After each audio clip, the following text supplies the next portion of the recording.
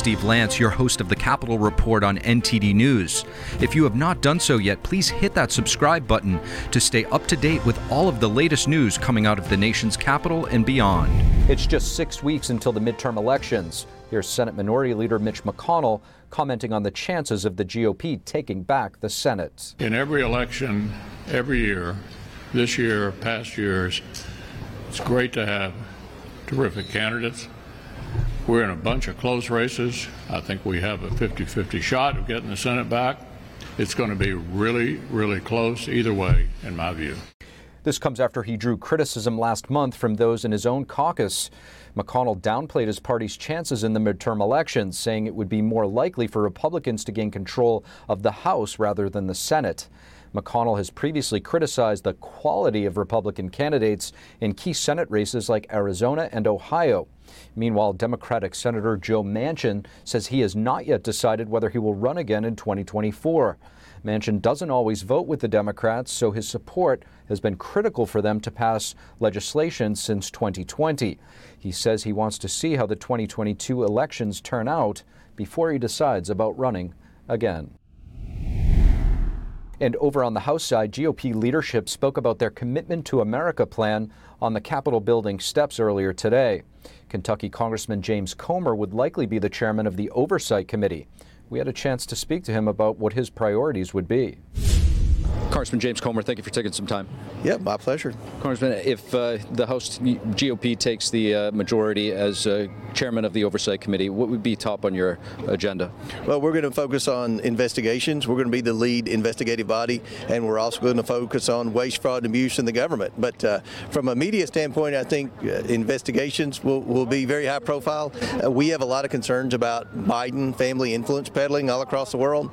So we've requested a lot of information. We've been probing for months now, and I believe we're ready to go with what I feel like will be a very informative, high-profile committee hearing on Biden family influence peddling. Congressman, you've expressed concern over the Communist Party, the Chinese Communist Party. What would be your approach to dealing with them? Well, we feel that the Chinese Communist Party has been very cozy with the Biden family, with both Hunter and Jim. Now the question is Joe involved in that? And that's one of the reasons we're investigating the Biden influence peddling. But they're trying to take over many parts of our economy. We've already seen a concern from both parties where they've taken over the semiconductor industry, which is everything from a technology standpoint. What we've learned with Hunter Biden is they were trying to get their foot in the door with the drillers for natural gas to try to start taking over the American energy industry, and this can't stand. There's outrage over China buying farmland in the Dakotas. The most outrageous thing that I've heard is what we've uncovered in the last 2 weeks. The Biden family was working to help negotiate a deal for China to buy an interest in our drillers to control the drilling. So, these are serious national concerns, and that's why we're going to be investigating that on day one in a Republican majority. Congressman, lastly, heading into the winter, you mentioned the cost of energy. What can be done to lower the cost for Americans? Well, first of all, we've got to get the government off the backs of the American energy industry. We've got to make it easier to get permits. We've got to quit having so many barriers to production in the United States. When Trump was president, he had a policy that he let American energy do what it does best, and that's produce energy and provide good paying jobs. But when Biden came in on day one, he does things like cancel the Keystone Pipeline. He adds rules and regulations. He bans drilling on federal lands. He does everything he can do to harm the American energy industry, and as a result, the American consumers are having to pay more at the gas pump every day. Congressman James Comer, thank you. All right, thank you. Appreciate it. Georgia Congressman Buddy Carter has been vocal about the GOP's plans for the next Congress if his party does take the majority. We also had a chance to speak with him earlier today. Congressman Buddy Carter, thank you so much for taking some time. Sure, thank you. Congressman, the GOP's commitment to America, what are some of the key pillars here that you'd like to express to the American people? Well, obviously, we want an America that's strong, with an economy that's strong. Obviously, inflation is out of control. Gas prices, grocery prices. We've got to have a strong economy. We've got to unleash our energy potential. We want an America, a nation that's safe. We've got to back the blue. We've got to support our police. We want to make sure that we got a future that's based on freedom. making sure that parents have a right and a say in their school and in their children's school. We want to make sure our Second Amendment rights are protected, and we want to make sure that we have a government that is accountable to the people, not only just the government itself, but also to the taxpayers, and making sure that we have taxpayers back, that we're not having corruption, that we're not having waste, fraud, and abuse with taxpayers' money. And what do you think if the GOP takes Congress, the majority, you guys will be able to do to get the cost of energy down for the American people? Well, I think we'll unleash the energy potential that we have here in this country. And, we had energy independence before this administration took over.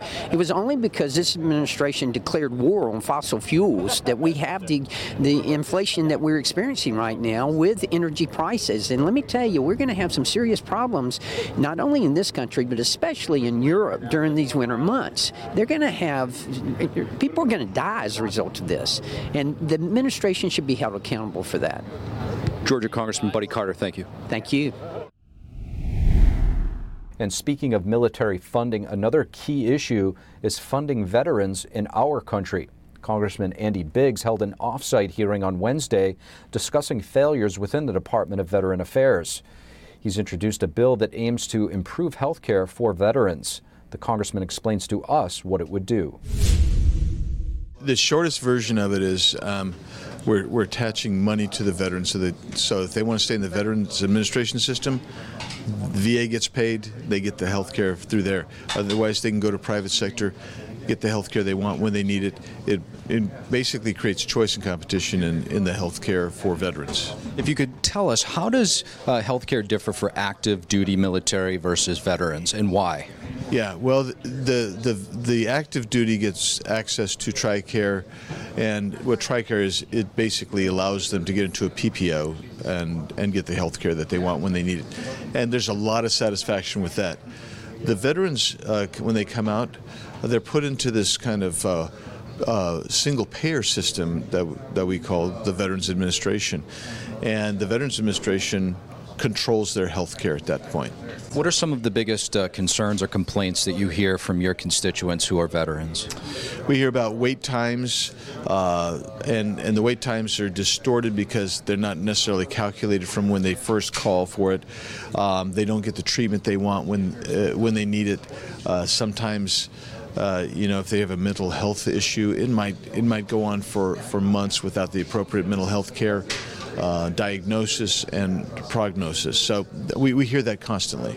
You raised an alarming statistic. I think you said 22 suicides per day. What can be done to at least raise awareness or stop or reduce this number?